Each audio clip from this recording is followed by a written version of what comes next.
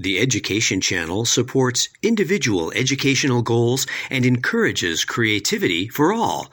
Visit uctv.tv/education. Hi everyone, my name is Ernesto Zepeda with EAOP. We're going to talk about how to communicate with your child's teachers. So the first thing I want to talk to you is about the translators and interpreters that might be on your school site. Depending on the number of Spanish speakers in the district, the school might offer translators as a resource. When calling your student teachers or attending a meeting, you can ask if they have a translator or interpretation services available.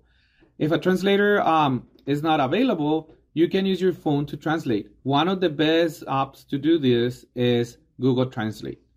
But always ask if they have someone available.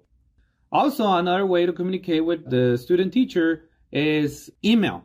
It might be difficult to call the teacher if they don't speak Spanish. So the best way is to send an email. You can translate emails using Google or other websites. And also the teachers can use Google to translate your message if you decide to send it in Spanish. Another resource is the Classrooms apps. Many school districts use cell phone apps and websites to help parents with their student behavior, grades, and progress. Many apps like Class Dojo, Remind, and others have translation features that let you view the content in Spanish. You can send a message in Spanish and the teacher can see it in English. So in this case, you don't need to translate. The system will do it by itself. Whatever app the teacher uses, assume that the message it is important. So don't let it go. Check teacher messages always in your phone and in your email. You don't have to respond, but it's good to know what is the teacher trying to tell you in the message.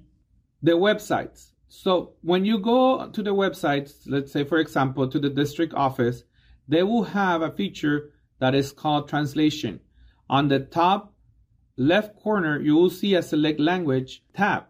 In here, you will select, and depending on the school district, it will have different language to translate. All information in these websites will be translated either in English or Spanish or multiple languages. Handouts. If your child brings home a permission slips, newsletter, or other handout from school, check to see if it is available in Spanish. Most of the cases, schools will put it in English on the front and Spanish on the back. Many newsletters and other correspondence from teachers can be found on the school website. So, for example, if the message is not in Spanish, you can go ahead and look it online on the website of the school. Communication is key. Even if you feel like the teacher won't understand you, most teachers want their students' parents engaged with the child's education, so they will make the effort to understand your messages. You should do the same. Many Spanish-speaking parents have bad experiences before all this technology because of the miscommunication. But now with all the applications, you can communicate better and make it the way that you think it feels more comfortable.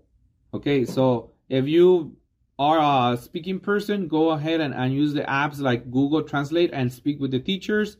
Or if you think it's better to be graded an email, it will be the best way to do it. Thank you for everyone for listening, and special thanks to the Lemon Grove School District. Thank you so much.